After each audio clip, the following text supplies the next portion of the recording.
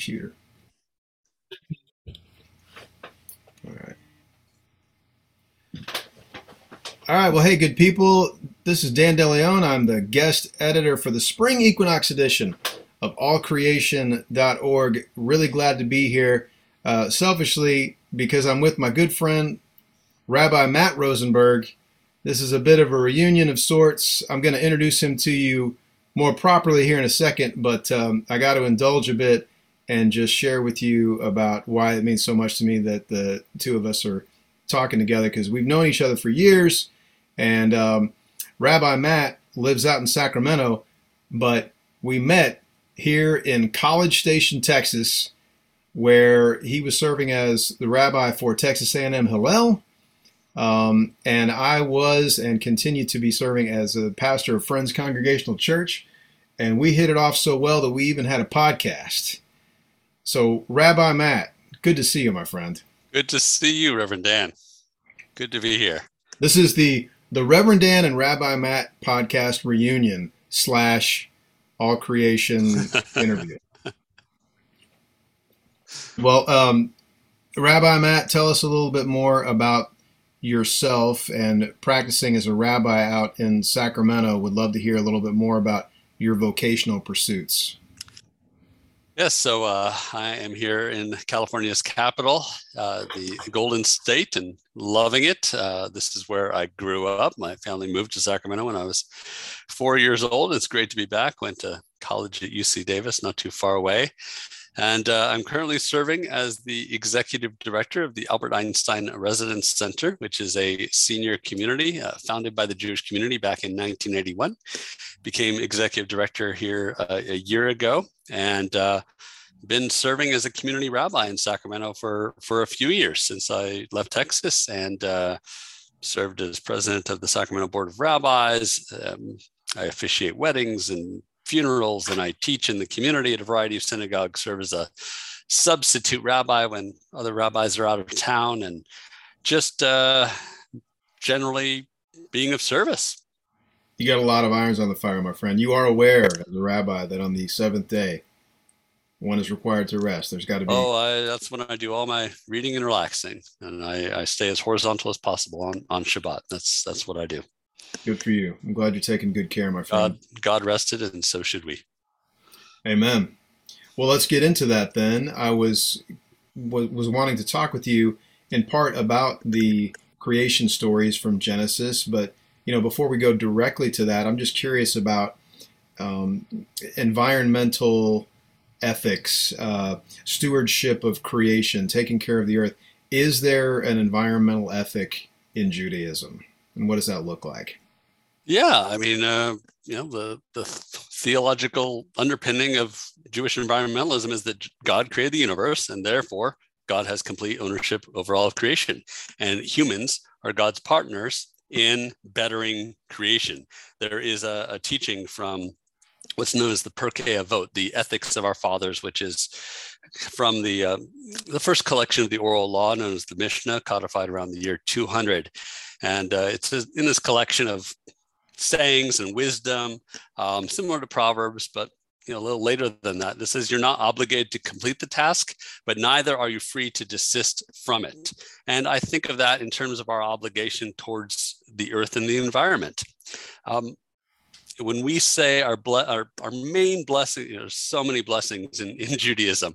I'm thinking of near the beginning of the play and movie Fiddler on the Roof, where somebody asked the rabbi, is there a blessing for the Tsar? And the rabbi says, yes, may God keep the Tsar far away from us.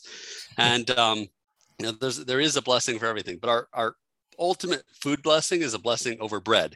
And we say, Blessed are you, God, who brings forth bread from the earth.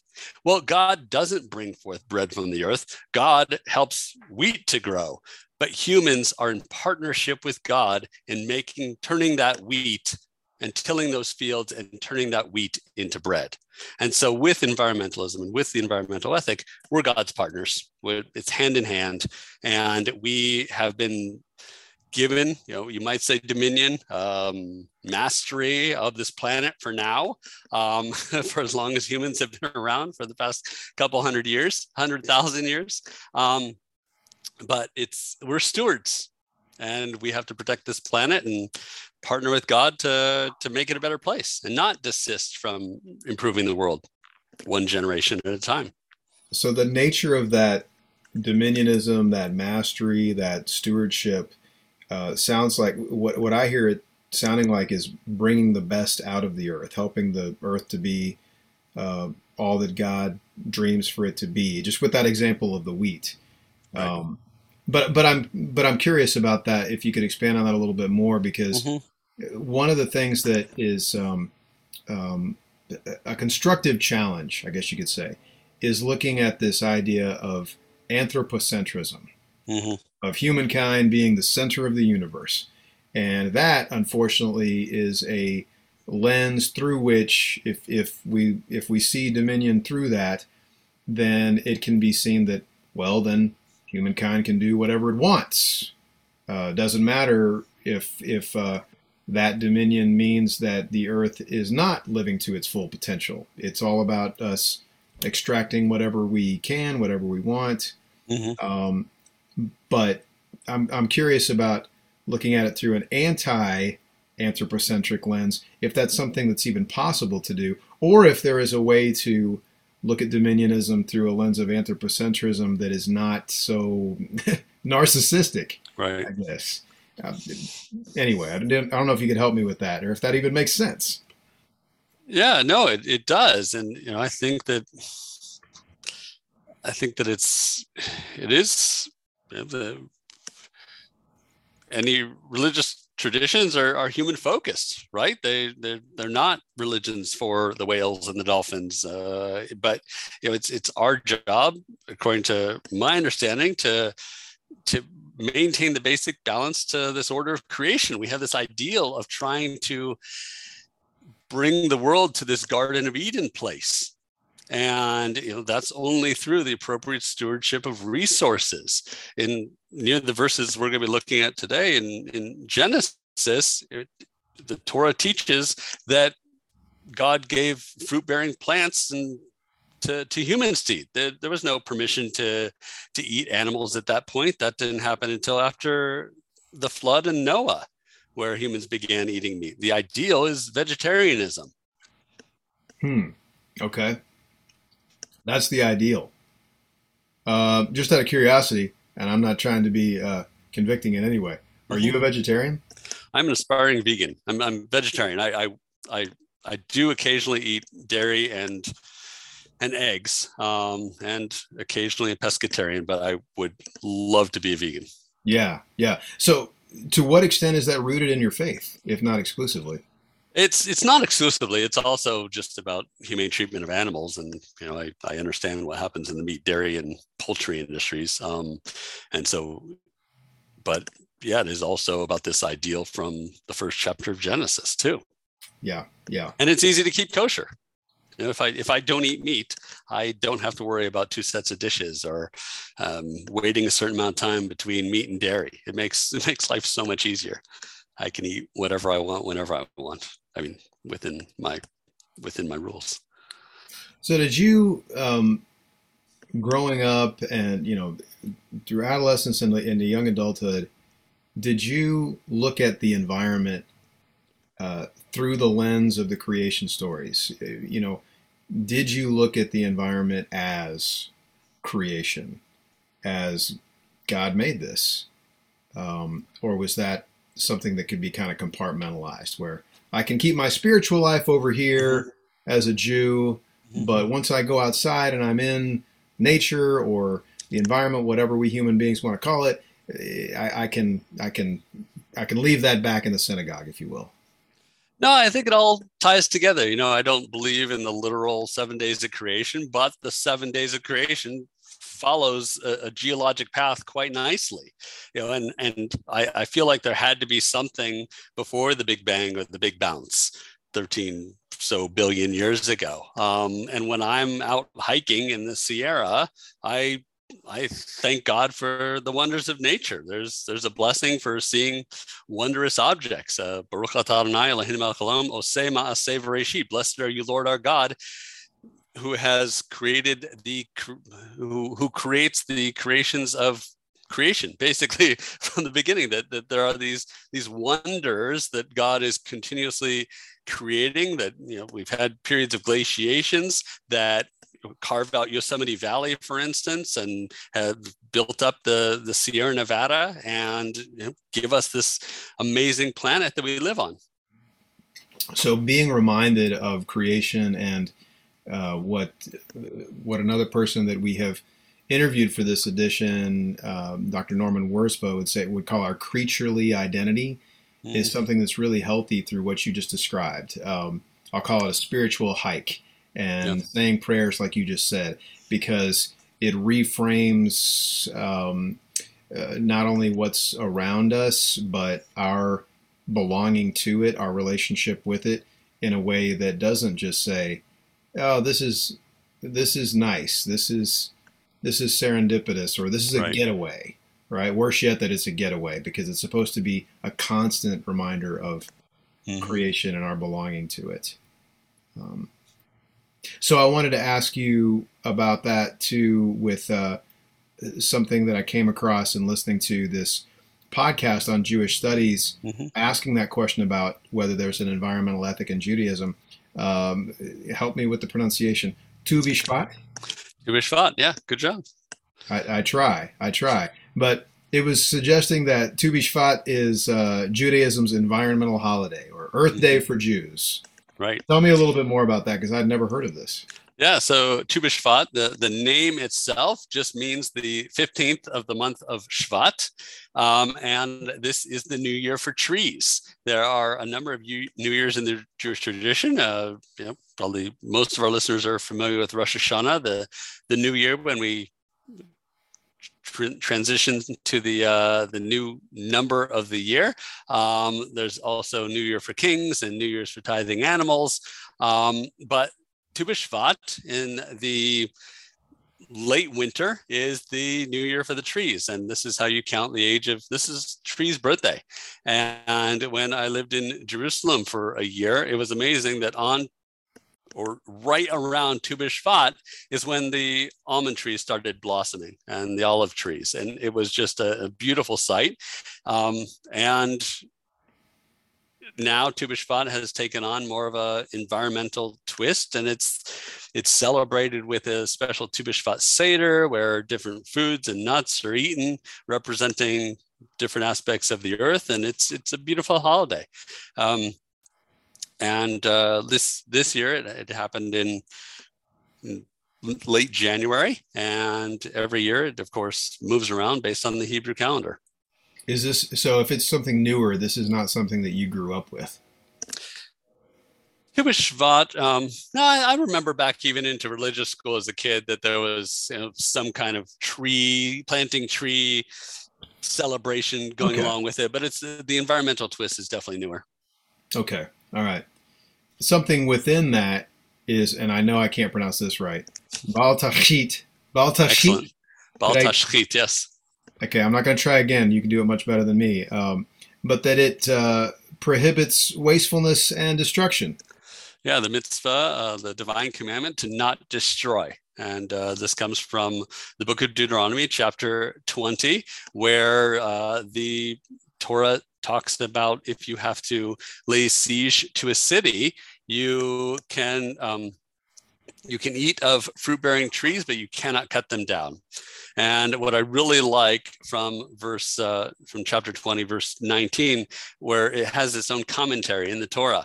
Are the trees of the field human to withdraw before you and to besiege city? Like it's asking this rhetorical question. Of course the trees can't take shelter behind the city wall. So who are you to cut them down? Like trees have feelings too. Trees are people too. So later in the tradition, Baal Tashchit comes to prevent and prohibit wanton destruction of anything, household goods, clothing, food, just any unnecessary destruction at all. Yeah, I like that verse a lot too.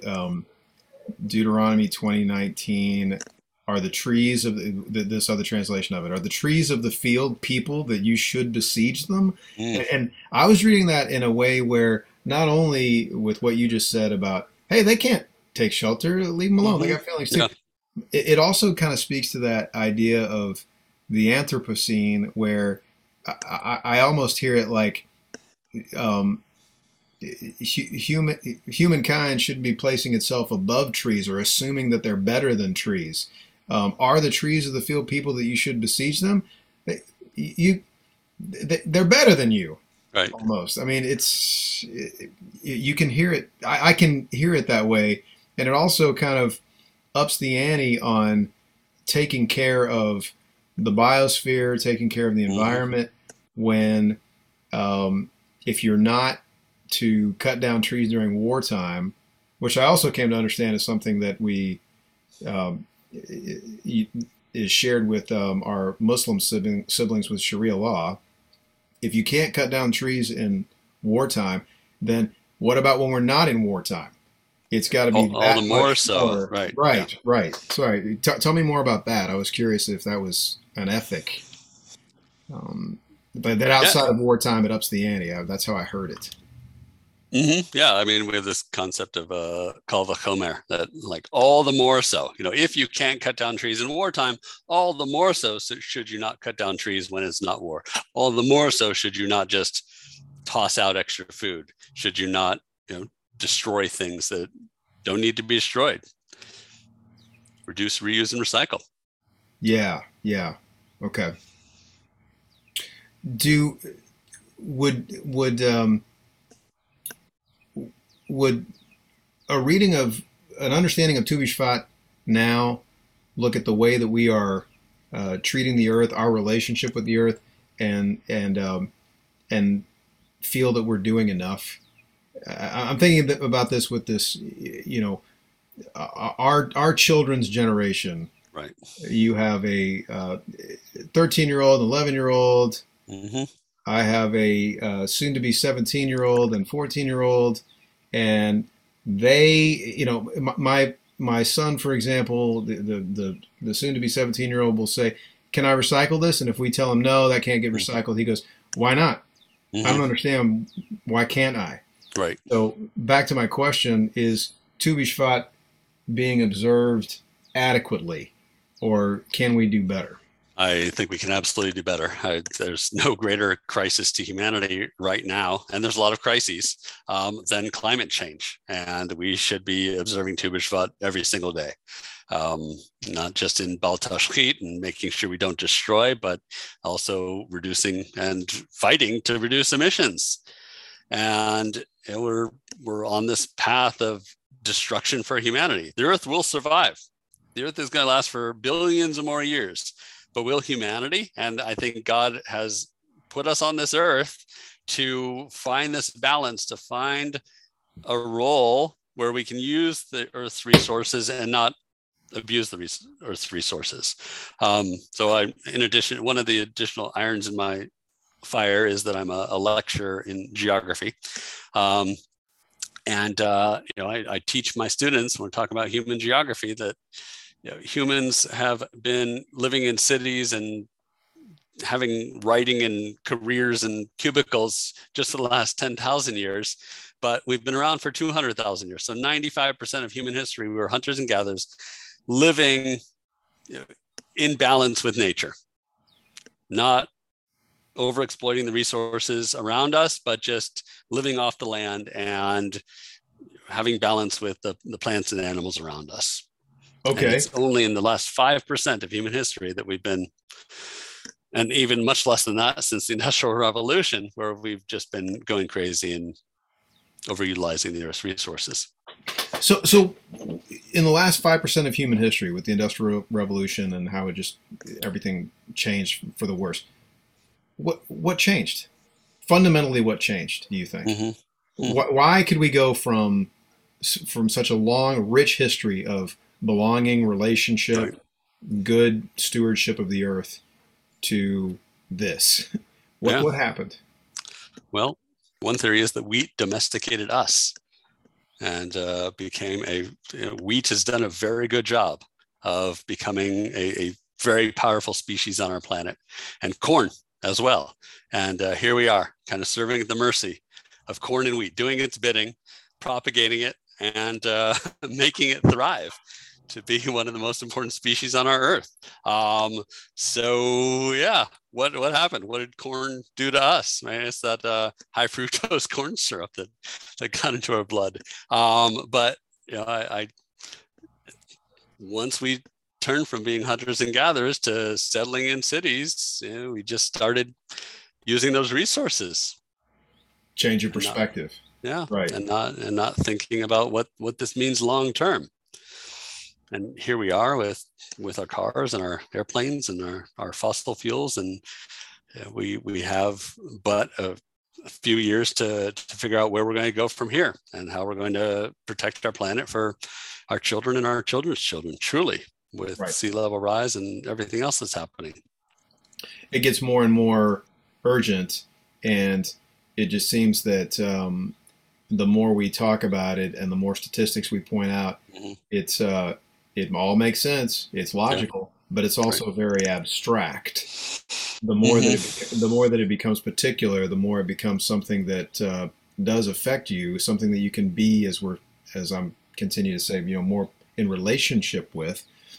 Then it can affect your view, and this is something where we can't change behavior until our view is changed. Right. And this doesn't affect just Jews or Christians or Muslims or any other group on the planet. It's affecting us all. This climate change knows no boundaries, and it's coming for us.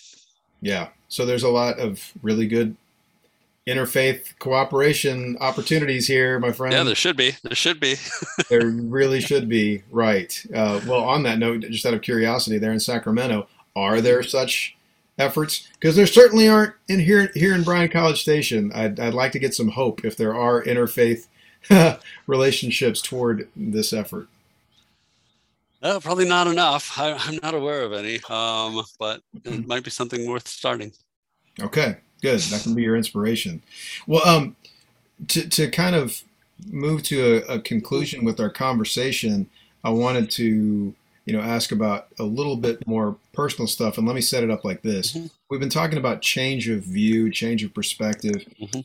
It's in the New Testament of the Bible, or I should call it the Second Testament.